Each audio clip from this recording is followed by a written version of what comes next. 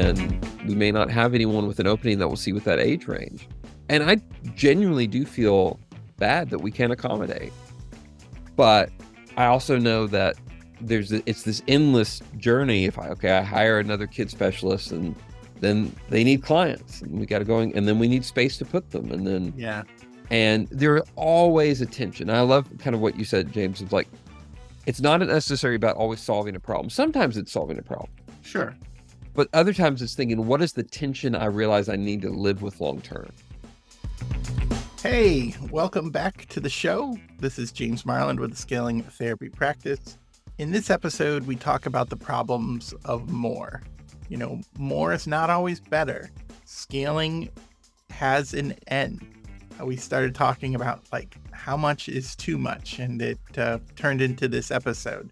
We talked, there's two real killer tips in this episode, and I will give them to you now, and hopefully you'll listen to them. The first one is there's always a problem of adding more. You're going to have a problem. David says a therapist or therapy practice always has these three problems: not enough clients, not enough space, not enough therapists. And I thought that was great. And he said you have to choose which problem you want to live with. And that was quite brilliant. When you realize you're going to always have these issues, you don't have to have like all this angst over I have to add more. I have to add more.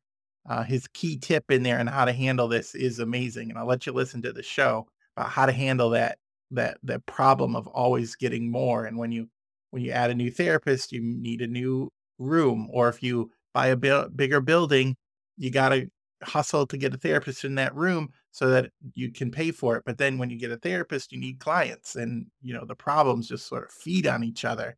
And I thought that was the way he explained it and how he solves that issue for himself was great. Then the second tip that I really like, and I tend to live with by myself, it was from Andy Stanley. And Andy said, there's some things that are a tension to manage, not a war to win. And there's a lot of tensions when running a business that if you go too far to one side or the other, it kind of destroys the benefit of both. So I suppose the second tip is a companion to the first tip from David. And for the example of hiring staff, there's going to be a tension for you.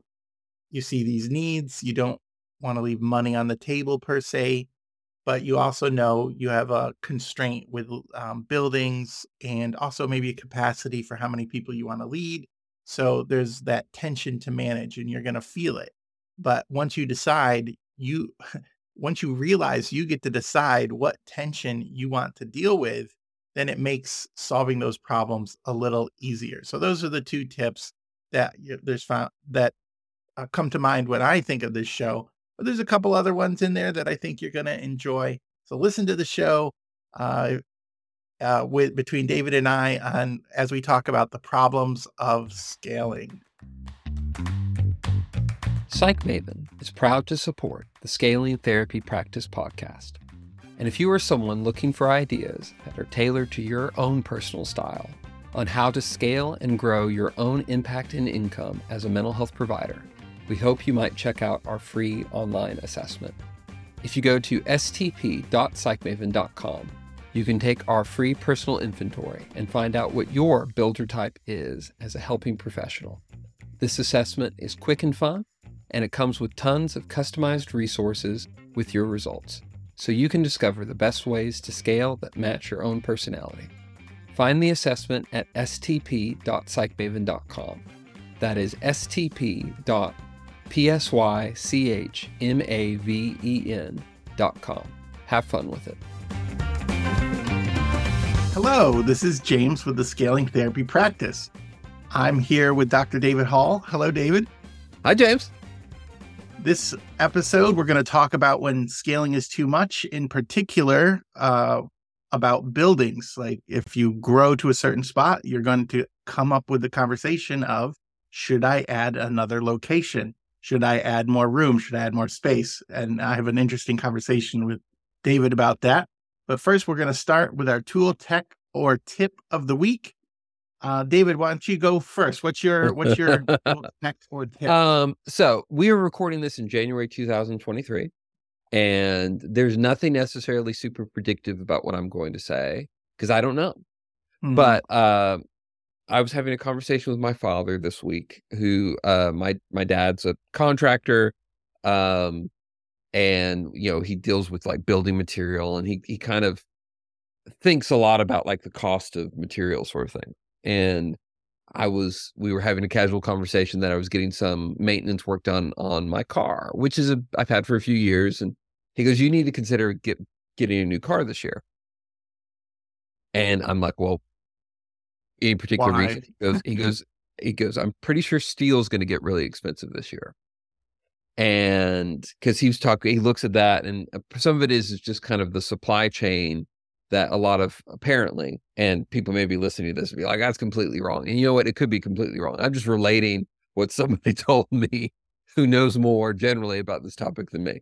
But that a lot of finished steel that we use in the United States is finished in the United States. But to make steel, you need, for those who aren't really into chemistry and things like that, and I'm definitely not. I think I was in my 20s when I learned that steel is iron with a certain level of carbon in it. But you need iron to kind of start with that, and most of the iron that we use in the steel industry in the United States comes from overseas, places like China and Russia, and there's going to be predictably this idea that there's going to be issues in supplies for that in the coming year, and that's going to make steel more expensive, and by extension, making cars more expensive. So my dad was encouraging me of looking at the interest rates of what like a car loan would be versus based on a certain percentage increase in overall car pricing. And this is relevant too for stuff we're going to talk about, because I think sometimes you've got to like put it on paper. I think oftentimes as therapists, we're very like feels oriented. We kind of go with like how something feels, kind of a gut instinct. And sometimes it's accurate, but other times it's not. And sometimes we can be surprised when we actually crunch numbers on something of how something adds up. Because this idea of like, I wasn't looking to take a car loan out, and I don't know the answer to it yet. I still need to kind of crunch the numbers and look and say if it's worth it. But it was just a curious kind of conversation. It's generally not things I think about. So the tip is you may want to consider an automobile purchase in 2023, given the correct parameters. And or you might not. I don't know. I am not a Consumer Report sort of person. I'm a therapist. I'm happy to talk about that. But that is the tip at least I'm considering this week. Great. My father-in-law gave me a tip that about cars, because I was always buying like the cheapest car that I could afford, and they would break down and then leave you stranded and then cost, thousands of extra dollars. And he was like, "Why don't you just suck it up and buy a more expensive car, buy a quality car that'll last longer." And, for the last 20 years, that has really been really great advice, because like the cars that have the great engines, like the Hondas and the Toyotas, that, you're just buying tires and brakes, and if you drive it right and take care of it, it'll take care of you. But I had a couple cars. Anyways, fathers and their fathers or fathers-in-laws and their advice on cars is and as a side note, this episode of the Scaling Therapy Practice is brought to you by Toyota and Honda and the automotive dealership of the United States. I would be happy to have a Toyota sit in my driveway because I don't go anywhere, but I would. Which actually, okay, that relates to my tip of the week: going places. Let's do that. I was listening to Business Made Simple with Donald Miller.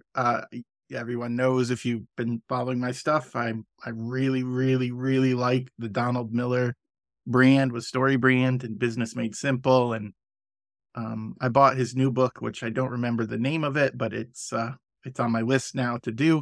So my tip though from him was he had a podcast on how to make 2023 a great year, or your best year ever. And one of his things in there was, the more time you spend watching TV, your brain forgets that stuff. Like you don't remember that as an event or anything memorable, even though you watch something exciting. There's very few shows or TVs that even talk about.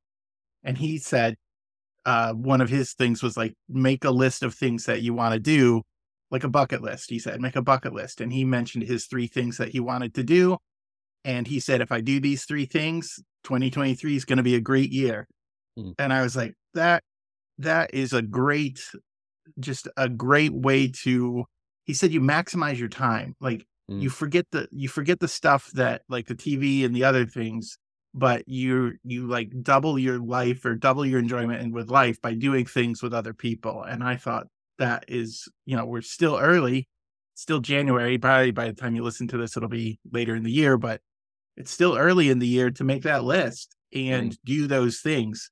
And did you ever read a study about when you're older, your brain saves time by forgetting the things that you've done over and over again? I haven't read that, but I'll believe it. Okay, well, So, it was either on NPR or something, because it was like when you drive to a place that you've been over and mhm. over and over again, your brain sort of like saves calories and like shortens it. You're like, how did I end up here? Well, I drove there. So if you do the same, so I I think, and then maybe there's a study out about this already. I think 2021, 2022, or 2020, 2021 with COVID, where we stayed inside all the time and did the same things over and over again, it went fast. It feels like nothing happened because we did the same things over and over again. Now, with as long as it's safe, it's okay to go out and go do those things that we did and maximize 2023. So, I'm all about that. I've got some travel I'm hopeful for in 2023, and I would love. I had a big trip planned with my wife in 2020 that didn't happen. mhm. And yeah, no, I think novelty, our brain does register novelty differently than it does routine. And there's benefit in both. And but I do like this idea of leveraging those sorts of things in kind of planning for a year. So yeah. That's why So you remember a restaurant that you've never been to before more than the mhm, restaurant that you've been to 10 times. Okay. yeah. So, ready for the topic? Yeah. So we were talking a lot of what prompts our conversations that we end up recording is conversations that James and I have offline. And we get talking about this idea of, and the episode I think is titled something like, when scaling, when to stop scaling, or when scaling's Yeah. enough, or something like that. And uh so yeah, but I'll let you kind of ask the Well, yeah, question. we were talking and we talk about scaling, it's the name of the podcast. Yeah. And you said you have how many therapists now? At the time of recording, we are at like between 17 and 18. I say that because we just committed to a new Cool. intern, but hasn't started yet. So So that's the so you have enough space for that many people, and that probably another episode will talk about how you got your building or mhm, whatever. But you were saying you don't want to go and expand into another location, and no. that goes about our discussion sometimes about scaling and like people don't have to become a group practice or a multi-site practice or all Mhm, those things. There is a limit to where you want to scale, a stopping point. And I think sometimes in the scaling journey, we think we're just going to grow forever, or we mhm, want to do this. We don't even set down some boundaries or some goals for mhm, ourselves. So I thought that was like really interesting because some of the other people I've talked to, once they get to a certain spot, they're like, I have to add another building, or I have to get another room, or I have to like maximize the space somehow, mhm. open on weekends. Maybe you do open on weekends. I think that's a fine idea. But anyway, If I had uh, therapists that wanted to work on weekends, yeah, well, it I'd be depends open to on it. your mix and where you're Yeah. at. But so let's talk about the building. So I was very curious about the building because that's a big decision for a lot of people. Like what's your decision about your limit of, okay, I have this building and I'm going to use it, Uh-huh. but I don't want to buy another building. So can you walk me through that a little bit? Sure. I had before I was in um counseling practice. I had started, we had recorded an episode recently, and maybe it's out by the time people are hearing this. I shared some about my journey of starting a psychiatry practice. Mm-hmm. And it was after that, but before I started a counseling group, but I got to know somebody. He's a consultant named Jay Ostrowski, but he was a telehealth consultant for mental health counseling in telehealth before it was cool in a hipster sort of. I met him at a conference in 2017 where he was talking about telehealth, and this was before. I mean, it's weird to think about, but I had not done consistent telehealth counseling at that point, and most people I knew had not. It was starting to become a thing, but it was still pretty rare. And that's what Jay did and still does. But his background is he's a licensed professional counselor in LPC, and he had owned a group practice in South Carolina. And when I was in the process of shifting into doing group counseling psychotherapy, as we were friends, and he helped me just think through some stuff early on. But one of the things I ascribed to him he said, when you're going to practice in counseling psychotherapy, you always have one of three problems, sometimes two problems, but you always have at least one of these problems, because there are three: not enough therapists, Mm-hmm. not enough clients, Mm-hmm. not enough space. Yeah, that Yeah. makes a lot of sense. The space issue for those who are doing telehealth practices, that's a different dynamic, but we'll assume you're generally doing a physical practice. And I know you released an episode fairly recently, James, where you had a conversation with Daniel Fava about like Mm-hmm. culture in Virtual virtual workspaces. virtual Yeah. workspace. And that's the thing. Like I'll go on this a little bit. I have currently, of our team, we have one person that's completely remote, but, and so, they don't take up an office right now, but part of what led that is this is somebody who worked for us in person as an in-person therapist. And part of her journey, we're in East Tennessee. And her husband ended up taking a job with a startup company in South Texas, near San Padre Island, Brownsville, Texas. And she was having to relocate, but she already had an established clientele. There were issues with language because where she was moving to was a predominantly Spanish Mm-hmm. speaking part of the United States, and she does not speak Spanish to that level to be able to do therapy in it.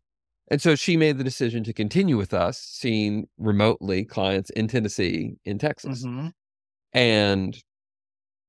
But that's the only remote person we have. Now, all of my therapists do a certain amount of telehealth, but most of them still work in person. So anyway, I digress. If you're in a dynamic of you're running a virtual office, this doesn't perfectly apply. But let's say you're running a traditional office, you have one of those three problems. But he's like, in the process of solving one of those problems, you create a new one. If you don't Mm-hmm. have enough therapists, but you've got tons of clients coming in, you'll hire therapists, and by the process of bringing on new therapists, eventually you'll be short clients. Mm-hmm.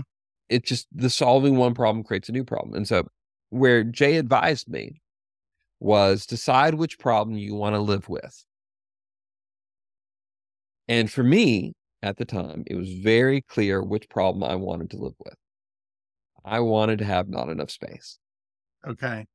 Of that, I wanted, Because every time you solve the problem, you're creating another problem, another yeah, monster to feed. sometimes two. Yeah. You open up a new office, and then you've got to bring clients in to justify the space, and you have to have therapists to serve those clients. So Yeah. you If can you have buy two of the problems at the same time.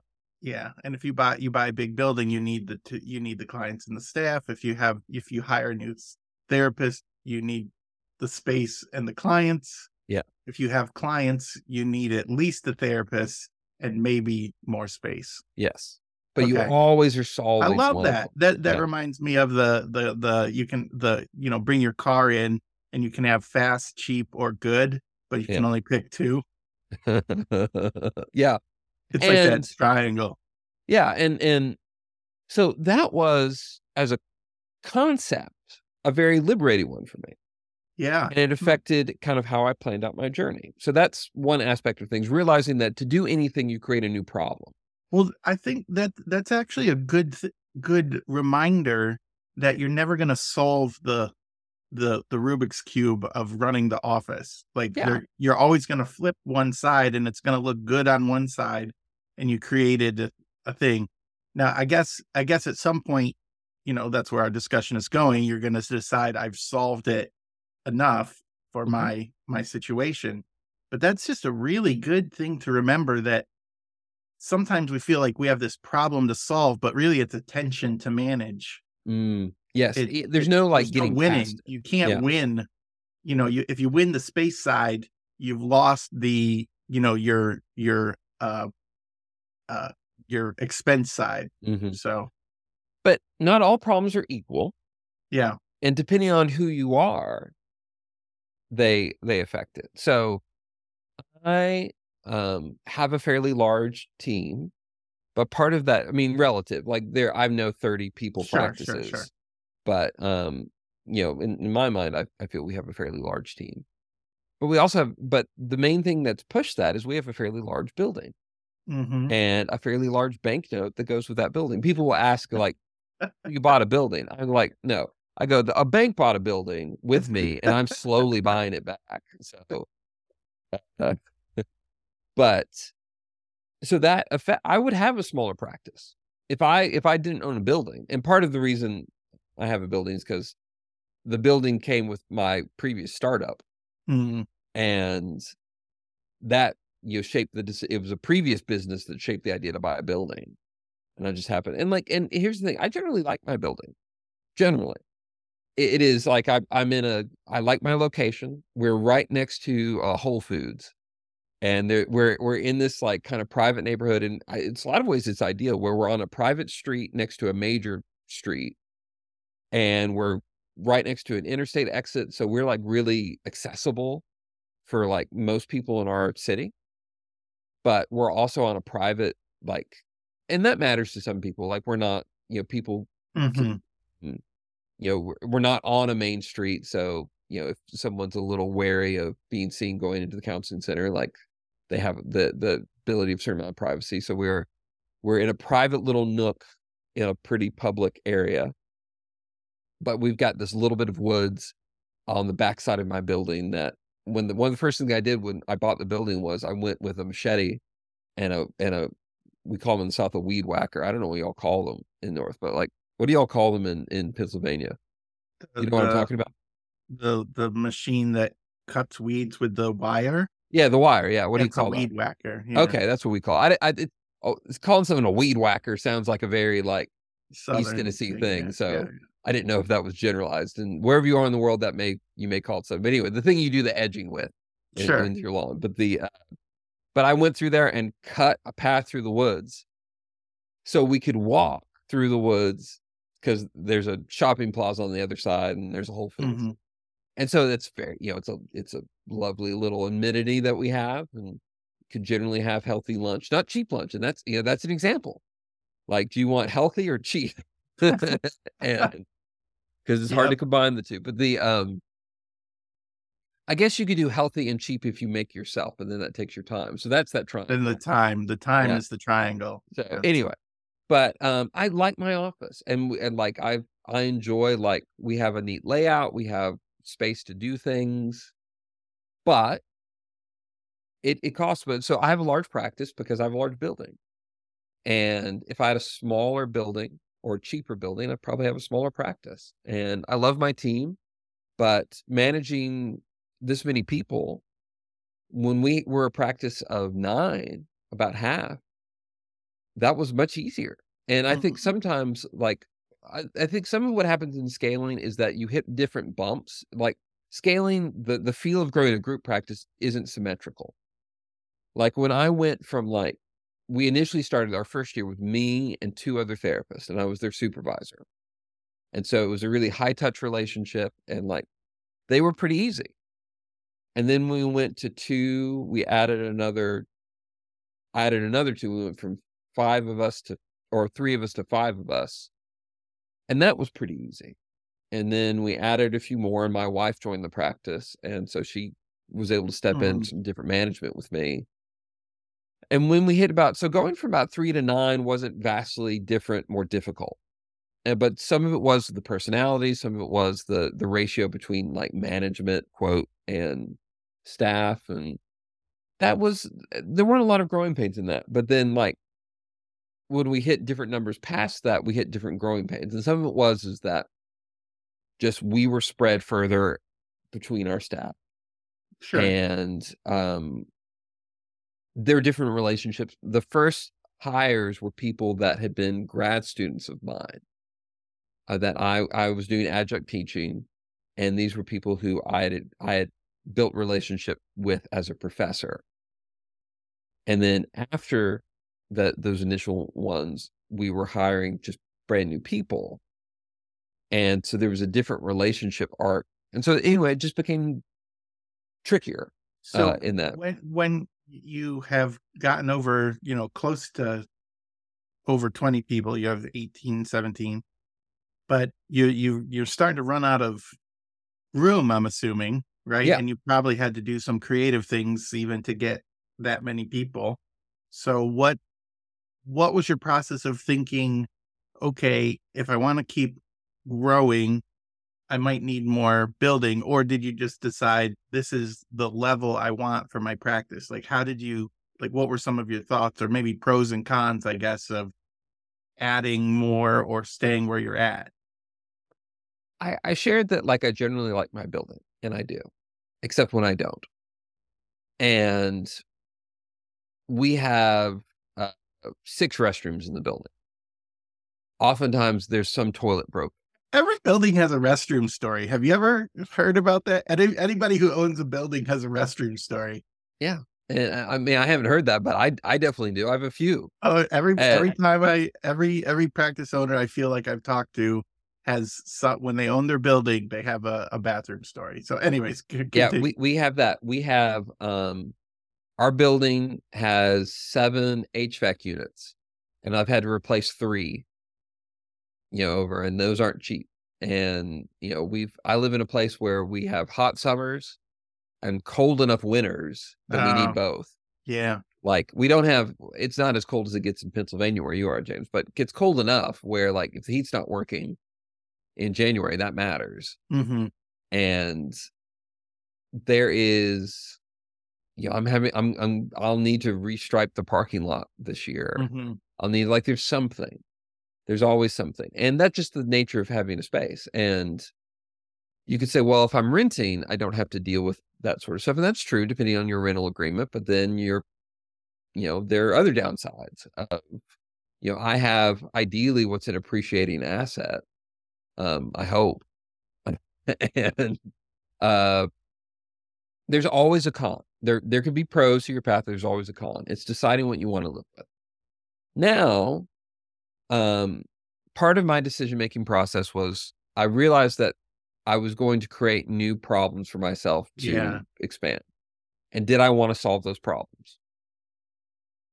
And so and the answer was no. So that was part of it. The other thing for me is this isn't the only business I do. And, I have an online teaching business. And that business scales very differently than my therapy practice business. Like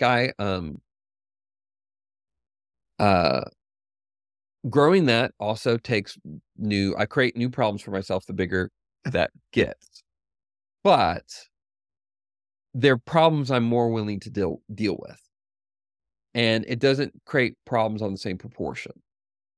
Running a online, I don't like the term passive income. It gets thrown around a lot.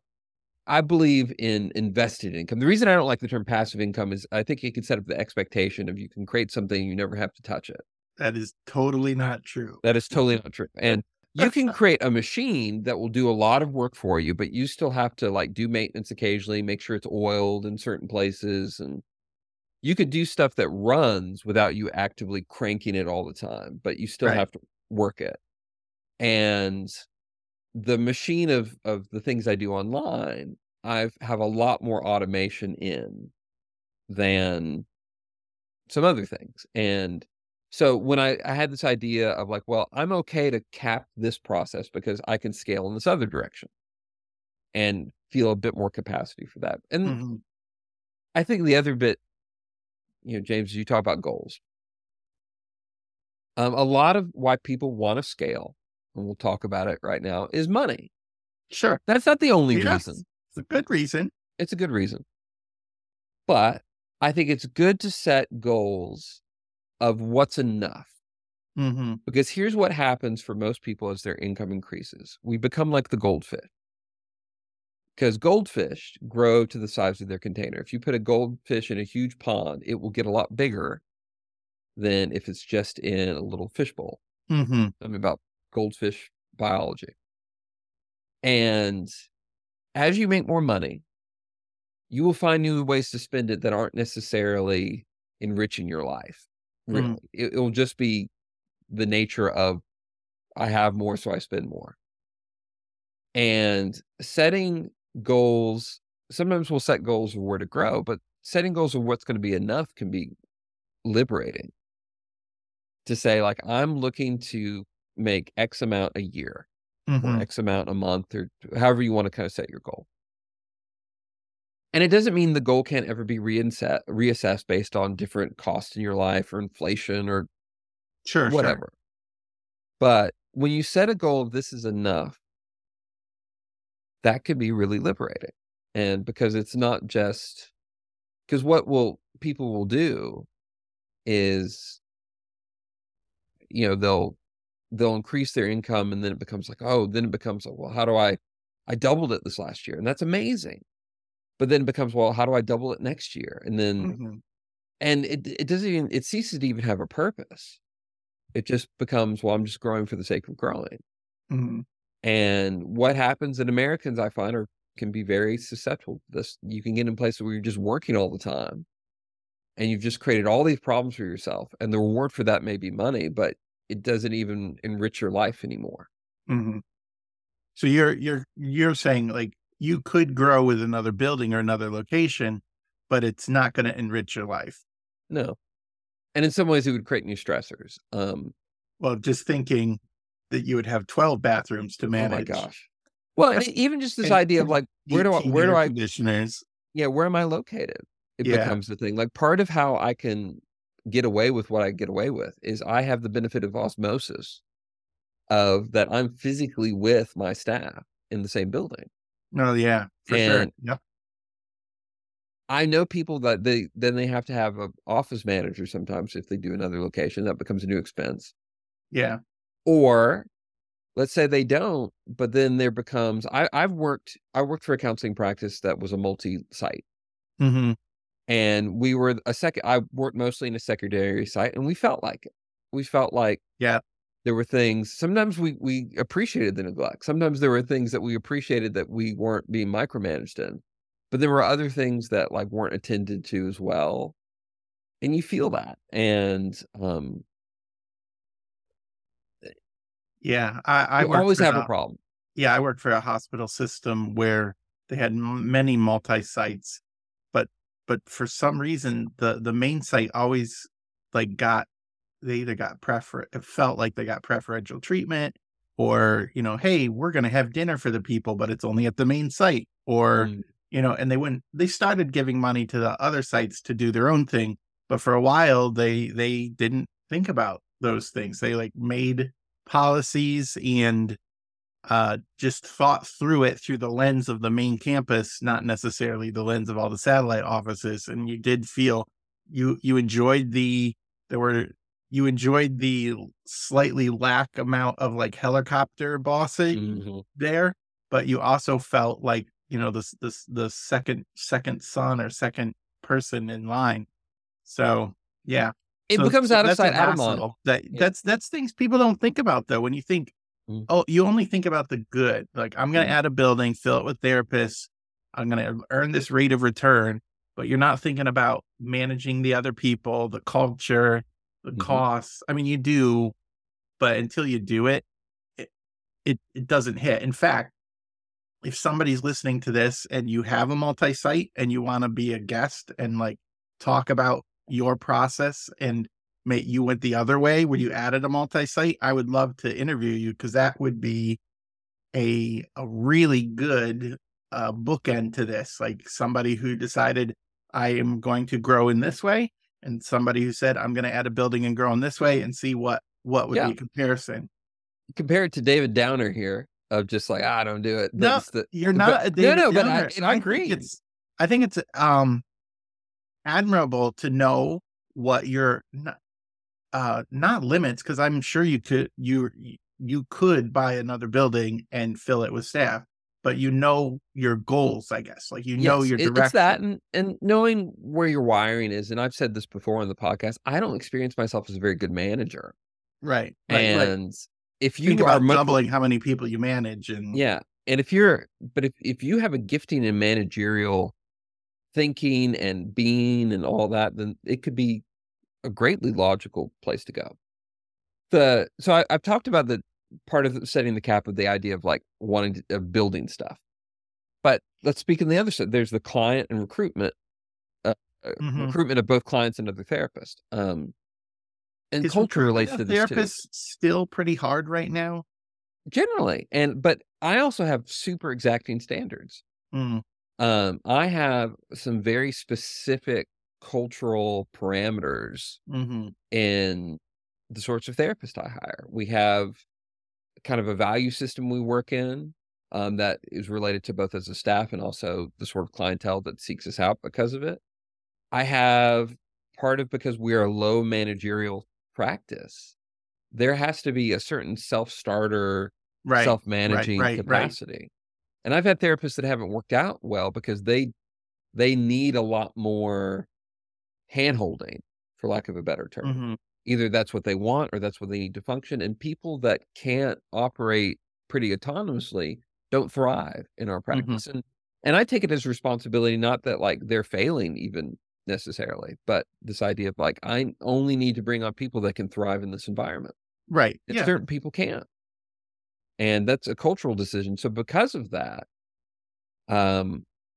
if I were like to go out, and I feel confident if I was tasked with, you need to hire another 15 therapists in this next year. Could I find 15 therapists? Yeah, I could find 15 therapists. Could I find 15 therapists that I would personally be happy with? No. And so do I want to give myself that task to do? And with clients, even like we're a very word of mouth practice, and that's something I've really spent a lot of time to cultivate. We don't, I don't do paid advertising. I don't do like I've done. I did a Facebook, Instagram campaign in 2021 that was just an awareness campaign. It was this cute little cat GIF where it was this cat wearing glasses, like looking at the computer for things, and it was just. And I have no clue if we got more clients for that. It got reshared a lot because it was cute, but I have no clue if we got clients. And I spent a little bit of money on that, and then, but I turned it off when we got full as a practice. And generally, we stay fairly full. Like I have, right now in my current, like I have a few of our newer therapists that are still building up their caseload, but for the most part, the vast majority of people in my practice are either on a wait list, or we don't do wait list proper, but they're on a limited intake, or they're just not taking new people. And that's the thing when you're hiring, it's not like I hire today and they're full tomorrow. You got to have the cash to float the building and float all your expenses to get to the point where you're profitable again, because it's an expense. And I have to respond to, as a practice owner, I have to respond to the problem of limited capacity, because I do get inquiries of people who are looking for therapy, and sometimes it's very niche. Like we have a fewer number of our clinicians see children, and I'll get inquiries pretty regularly of like, I need somebody to see this kid, and we may not have anyone with an opening that will see with that age range. And I genuinely do feel bad that we can't accommodate, but I also know that it's this endless journey. If I hire another kid specialist, and then they need clients, and we got to go, and then we need space to put them, and then And there are always a tension. I love kind of what you said, James, is like, it's not necessarily about always solving a problem. Sometimes it's solving a problem, Sure. but other times it's thinking, what is the tension I realize I need to live with long term? Hmm. And how do I do that well? Yeah, there's no necessarily winning. You're Yeah. just you're just doing it. And that's from Andy Stanley. He had a leadership podcast at one point. He might still do it, and I really liked it. And he talked about the tension to manage. There are some things you don't try to win. You just try to like get it right Hmm. enough and adjust as you go. Hmm. So where are we in this discussion? We've talked about some pros and cons. So where do you want to go with your the building discussion here? Like, is there something another point that I you mean, I still guess want? there's this idea of, do you buy or do you rent? And I think it's Oh, the same right, sort of sure. thing of like deciding what's the problem you want to deal with. And some of it's your capacity. You may not be in a place where buying's reasonable and or possible. And as someone who with a bank owns a building, uh, am I happy I own my building? Sometimes. Sometimes I wish I had a landlord that wasn't me. Uh, but there are other issues with that. I think I am a fan of a lean process, and I do think of looking at what's the leanest thing you can do Mm, that's still good enough is provides freedom. Because for me, I'm in a bind, maybe feels too strong of a term, but I'm in a predicament where I'm kind of obliged to create a certain amount of cash flow in my practice to make it sustainable. to pay the staff, pay the expenses, pay Yeah, yourself. and I've got, my staff get paid on a proportional basis on revenue. And so my staff costs aren't fixed, which is nice, but I have fixed costs in building and, Mhm. in building and things that go with the building. We're paying for internet, we're paying for, you know, insurance, we're paying for utilities, we're paying for replacement of things. And so Yeah. those are certain fixed expenses. So it doesn't matter how many therapists I have, those fixed expenses stay fixed. And I encourage in the growing process as much as you can to have as few fixed costs as possible is nice because it gives you flexibility on even if you have a slower month. Like anyone in private practice knows that not all months are equal. Mhm. You like December is a great example. December is usually a smaller cash flow generation month for most people because you have a lot of clients and therapists who take time off for the holidays. But my mortgage doesn't change in December. Still the same. Yeah. Um, anyway, so I think creative, but I one of the challenges, and I guess, to get to the one thing, Yeah, what's the one the thing you want people to remember, or do from this episode? your problems, you will have a problem. It's deciding which one you want to live Mm, or which ones you want to live with. But there's no solving everything. In the process of solving, you create something new. And that mindset, if you embrace it, it might be slightly discouraging at first, but it can be liberating because you're not failing when you are presented with a problem or a tension, as to use James' wording. Like the mhm. tension is inevitable. It's, are you working towards the tension you want to live with or not? Great. So I was thinking about my one thing, and it's probably similar to what you were saying, but the I think I struggle with this a little bit because I want to grow a lot in my practice or my Yeah. business, and I haven't said in my head, I haven't figured out what is enough right now. Mm. But they're just thinking through the problems that you want to add to yourself because growth comes with great advantages, but it also comes with some other things. And if growing means I have to manage two parking lots, two 20 bathrooms, and replace 15 air conditioners, and I'm not good at that. Mhm. I can do it up to a certain point, but then there are things that like it starts grinding my life away.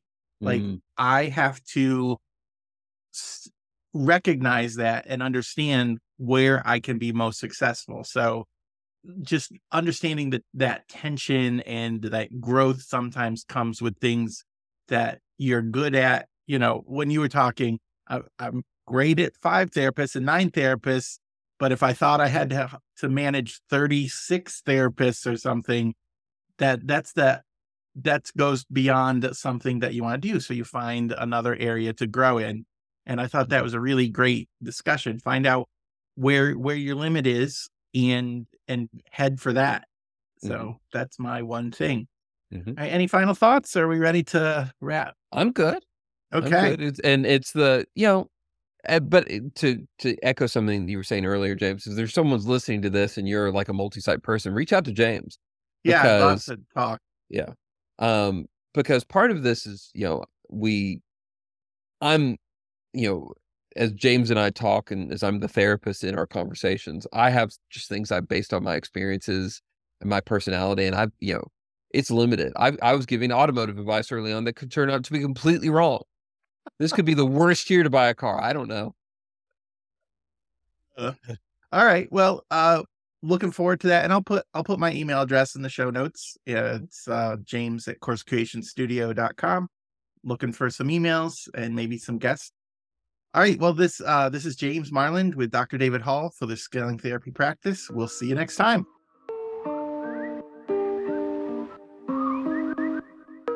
Hey, I thought it would be fun to read the disclaimer as if it was written by Abraham Maslow. So here we go. ChatGPT helped me write this. Dear listener, as you embark on your journey of self-discovery and personal growth, we would like to remind you that insights and perspectives shared in this podcast are based on the opinions of the hosts and guests alone. While we believe that these ideas have the potential to enrich your life and promote positive change, we urge you to use your own judgment and discretion when applying them to your own experiences and circumstances. Remember that every individual is unique. What works for one person may not necessarily work for another. Additionally, we don't claim to be lawyers or tax accountants, and the information presented in this podcast is for education and entertainment purposes only. If you are experiencing any mental health issues or need professional guidance, we encourage you to seek the help of a qualified professional. Thank you for listening to our podcast, and we hope that it inspires you to reach your full potential. Sounds pretty good. Thanks for listening. We'll see you next time. Oh yeah, the Scaling Therapy Practice is part of the SciCraft Network.